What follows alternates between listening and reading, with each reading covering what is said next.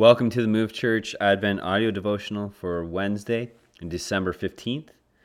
We're in day 13 of our devotions together, and today's scripture is from Psalm 25, verse 16 to 20. Turn to me and be gracious to me, for I am lonely and afflicted. The troubles of my heart are enlarged. Bring me out of my distresses. Consider my affliction and my trouble, and forgive all my sins. Consider how many are my foes, and with what violent hatred they hate me. O guard my soul and deliver me. Let me not be put to shame, for I take refuge in you. Today's devotion is entitled Peace in the Loneliness, written by Kina Aragon.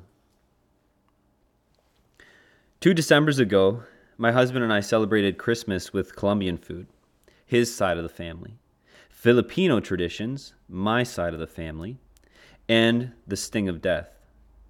Tragedies had cascaded one by one throughout the year until our running joke was, "Good morning, what's our emergency today?" Little did we know the infamous 2020 was right around the corner. Through 2020 and 2021, we've likely all been touched by the sting of death, the death of family members or friends, the death of dreams, or perhaps the death of community life. If there's one Bible verse we've surely resonated with, it's this: I am lonely and afflicted. And loneliness is often heightened during the Christmas season. Loneliness is a form of suffering, but it's just the sort of thing we tend to shy away from admitting. We might even confuse it for sin itself. How can I feel lonely if God is always with me? I must not be trusting Him very well. Of course, loneliness is a byproduct of mankind's rebellion. But loneliness itself isn't a sin, and it's not insignificant to God. King David prayed God would turn to him with grace in his loneliness. He knew the lack of peace brought on by his own sins and the sins of others against him. He cried, "Consider my affliction and my trouble, and forgive all my sins." We know what that feels like. The compounded grief we carry becomes, so we think, licensed to snap at our loved ones or to escape with the fleeting pleasures of sexual sin. We're left feeling estranged from God and others, longing for peace.